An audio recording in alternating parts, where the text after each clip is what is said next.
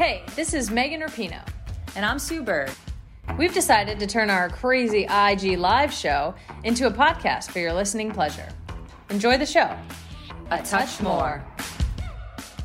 New episodes of A Touch More drop Tuesday only on the Blue Wire Podcast Network.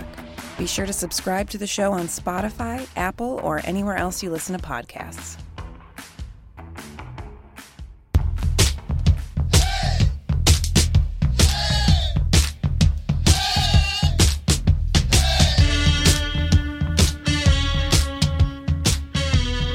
Welcome in, everybody, to the Thursday, May 28th edition of the OBR Newswire podcast. I'm your host, Jake Burns. Before we dig into today's topic, I'm going to talk to you again about the special folks over at betonline.ag who have fantastic opportunities running not only for live sports that are kicking back up, such as some of the fantastic golf tournaments that have been going on.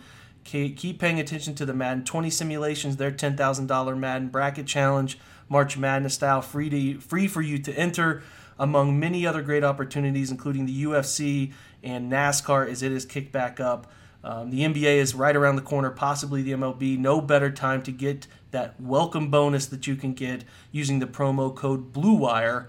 Get online, go to betonline.ag, check out the offer, get that welcome bonus, start cashing in, start making some money. Again, betonline.ag using the promo code BLUEWIRE. We are going to talk about the hot button topic of the day, which is the Jadeveon Clowney rumor that we heard more about. Cleveland Browns offering the most money. There's no decision that has been made, obviously, but the Browns are, at least we know, very, very interested in this player. So we're going to talk to OBR colleague and Bleacher Report columnist Brent Sobleski and dig into the nitty-gritty details about what this could look like for Cleveland and whether it ultimately ends up happening. So let's get over to that interview right now. Sobo's here. Want to talk to him about Jadeveon Clowney. It's the hot button topic. Adam Schefter reporting that the most money on the table from any team to Clowney so far has been from Cleveland. And it's particularly interesting to me given that they have on the roster, in my opinion, three very, very talented defensive ends. You could probably stop at three if you have your own opinion out there in the world on Chad Thomas. But if they're looking at Jadeveon Clowney, it's interesting. And it's particularly interesting to me, Sobo, how the response has been to the news that Clowney is uncertain about Cleveland, right? If he has got the most money on the table from Cleveland, he's uncertain about some things regarding the franchise. So should Browns fans be offended by that is a big question, right? Like, should they feel slighted by a player saying, I'm uncertain about the prospect? Even if they've offered me the most money, I'm uncertain about going to Cleveland. Like, what is your gut reaction to that? Well, first of all, let's point out that this isn't anything groundbreaking. This has been known for quite some time. We've reported it on the Orange and Brown report that Cleveland had offered the biggest deal and that Clowney rebuked it. So this is nothing new today as compared to the start of free agency. So there was time to digest this first and foremost and understand where he was coming from his point of view. Should you take it personally as someone that lives in Cleveland, that loves the city, that loves his team? Absolutely not. It's more than just a business decision, and this is something that I like to discuss quite often when it comes to individuals that play this sport. They're not commodities. These aren't just numbers that show up on your Madden game and you get to play, every evening when you come home from work. These are individuals who have their own preferences, that have certain aspects of their life that they want to live in a certain manner. So sometimes the city plays a major part in those decisions. And in this case, this is where it was not a destination team in Cleveland for Jadeveon Clowney. He was more interested in places like returning to Seattle, which was understandable considering his recent history. Also Tennessee, and the reason you look at Nashville, well, twofold. One, if you want to look from it from a financial perspective, no state income tax. And that needs to play into factor for some people, and they need to realize that agents look at those types of things. And second, you had a history with Mike Vrabel. So those are two other teams that are very much part of this discussion and why they would be more preferable for Jadeveon Clowney. So looking at this, everyone says money talks, money talks, money talks, money talks. But that's not always the case. You can always point to free agents. You can always point to individuals who don't necessarily go for the biggest deal. It happens all the time in the NFL.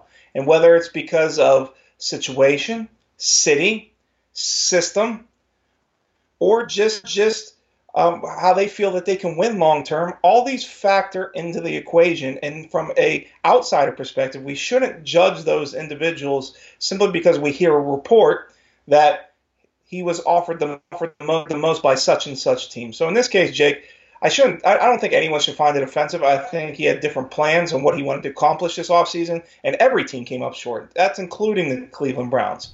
And if they were able to offer him what he initially expected coming into the new league year, then we wouldn't be having this discussion. Just because you offered the most didn't mean you offered what he wanted and when he became available to sign. And so all of these things play a factor into this entire process, and he's going to be patient, and he can wait, and he has an opportunity to look at it and say, I want to be in the right situation. Because if he's forced to sign for less than what he initially wanted, maybe he signs that 1-year deal to go to an organization where he feels he can maximize his earning value and re-enter the market in 2021. And that's not necessarily what Cleveland wants.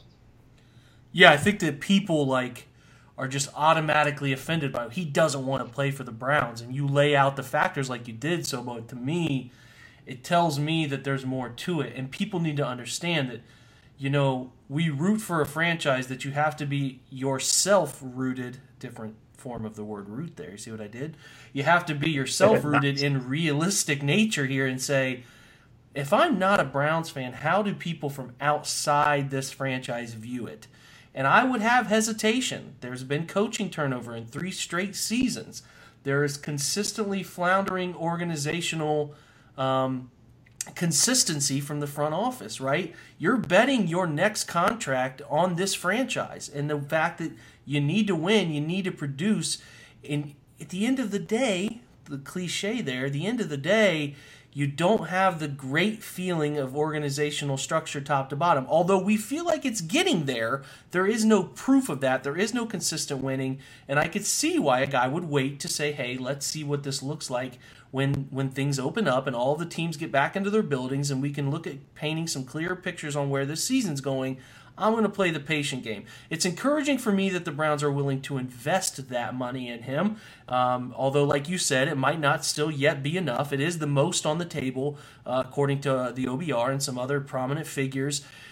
The Browns want to invest in this young man. What are they getting? There's a lot of back and forth on Clowney as far as production and the lack of the elite, air quote, sack numbers. What does he bring to Cleveland if he were to come this way? Well, first of all, Jake, let me take a step back and let's look at this from a macro point of view and to build on your point that you just stated. Cleveland's not the only team to make an offer to Jadeveon Clowney this offseason. The Miami Dolphins did as well, and it was supposedly very rich offer near the start of free agency. And when he decided to turn that down, they went hard after, with Shaq Lawson and Emmanuel Ogbah. So they were looking to potentially build around him as well in this instance. So it actually lends to your point that he's looking for a certain situation to come in and compete. And most likely it's not a rebuilding or a tempestuous situation like the Cleveland Browns. And so to that point, I think it shows he's looking for something slightly different other than just a big dollar signing. And so I wanted to build on that just to prove the point that he is someone that's not necessarily just going to look at those dollar signs. Now, from what I would say personally, I think it's short-sighted. And the reason I think it's short-sighted feeds into the question you just asked me. When you look at him, where he would operate as essentially the base end in your 4-3 front, opposite Myles Garrett, you're not going to find a better running mate of any other team, essentially, than Myles Garrett to really take pressure, to have them constantly slide protection away from you towards him, and to maximize your capabilities despite disappointing in recent years with your sack production. the difference between Jadeveon Clowney and what everyone expected from him, when he came in the league from South Carolina as the number 1 overall pick, we knew it was a bit of a projection. We knew that it was based a lot on natural tools, but that lacked refinement. Myles Garrett was far more refined. The Bosa brothers, far more refined. Chase Young, far more refined. Clowney was as physically talented, if not more than all of them, but yet the furthest behind on the developmental curve. And so when you look at where he currently stands, he never became that consistent 10 to 12 sack guy each and every year. And so when people look at him, they wonder why a team would even consider making a double-digit millionaire offer to him in free agency. And the reason's simple, and this is something I brought up on Twitter today, is he excels in areas where it doesn't necessarily reflect in your traditional statistics. So let's do a compare and contrast for a second. I know we're going to get to this more in a bit, but if you compare him to what Cleveland already has at defensive end, meaning Olivier Vernon, Jadeveon Clowney is superior against the run and setting the edge. He's going to consistently rock offensive tackle. He's consistently going to hold the edge. He's going to consistently get in the backfield, not only as a disruptor in the pass game, but also in the run game. And that's a higher value from that point of view compared to Olivier Vernon.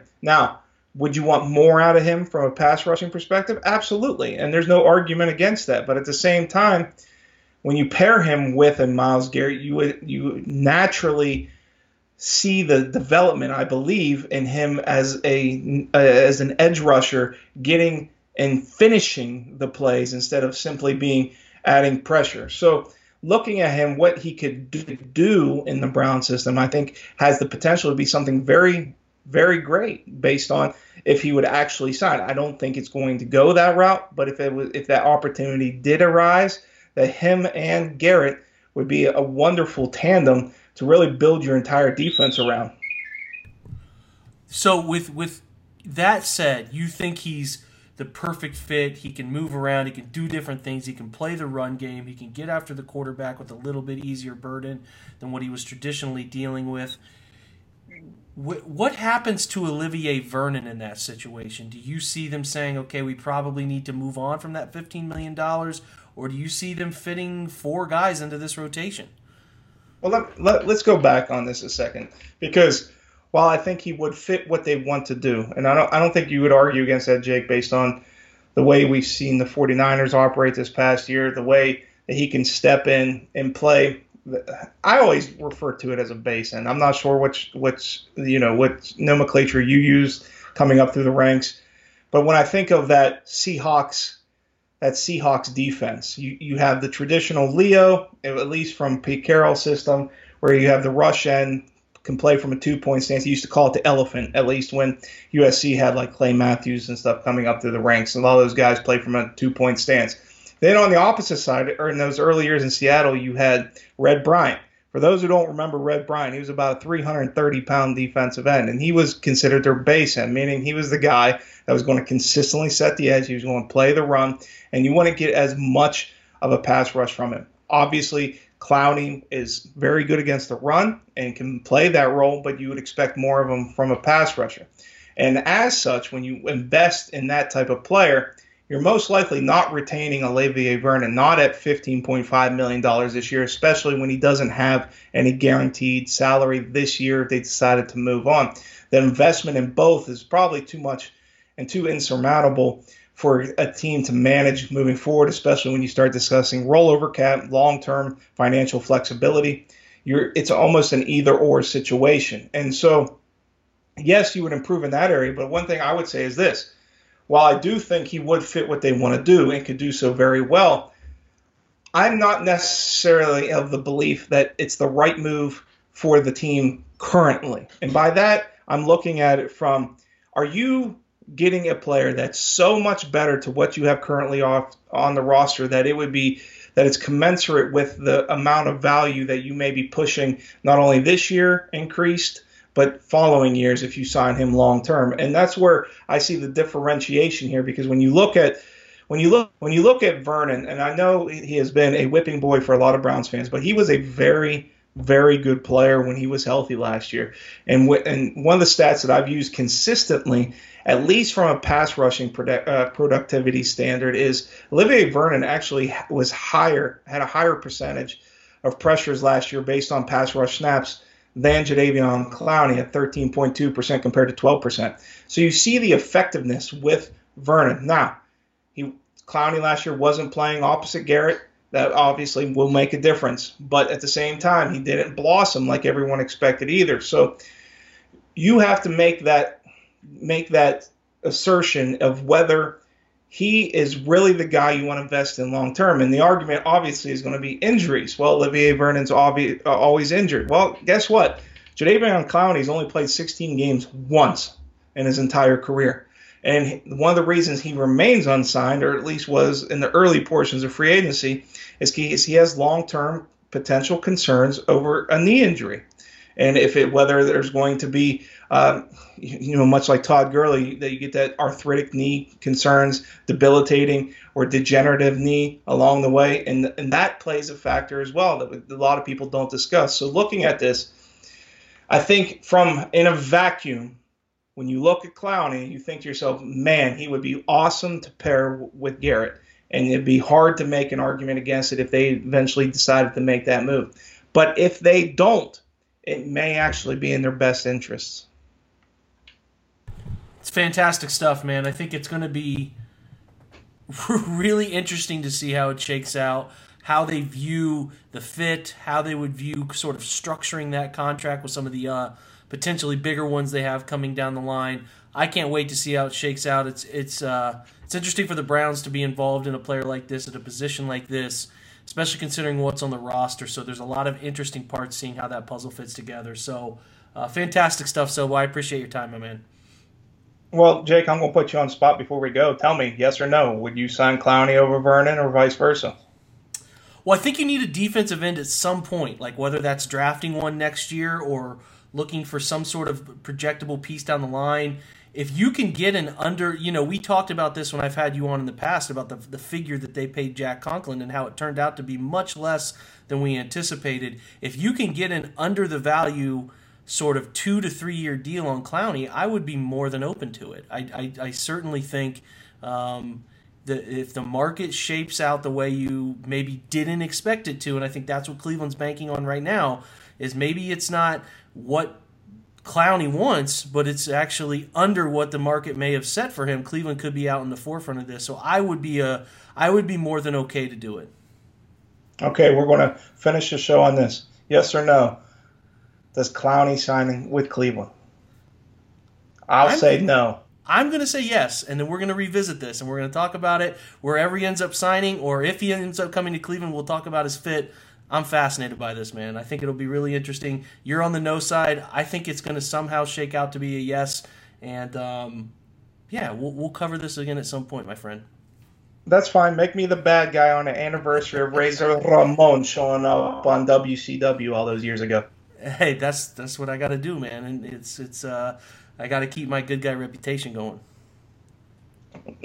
Thanks, man. I appreciate it, Jay. Hey, no problem, guys. Hey, thanks for joining us tonight. We will be back again with John Stephenson as we look at what would be the second part of his Defending Lamar Jackson series. Hope you guys will take a look at that. Had something up on Sione Takitaki. Make sure you take a peek at that so you can see what his 105 snaps look like on defense last year, how he might fit this year. More great stuff at the OBR. Thanks for joining us. Subscribe to this channel. Subscribe to the podcast you're listening to here and the YouTube channel. And make sure you continue to listen to the OBR Newswire podcast. We appreciate you listening. Until next time, go Browns.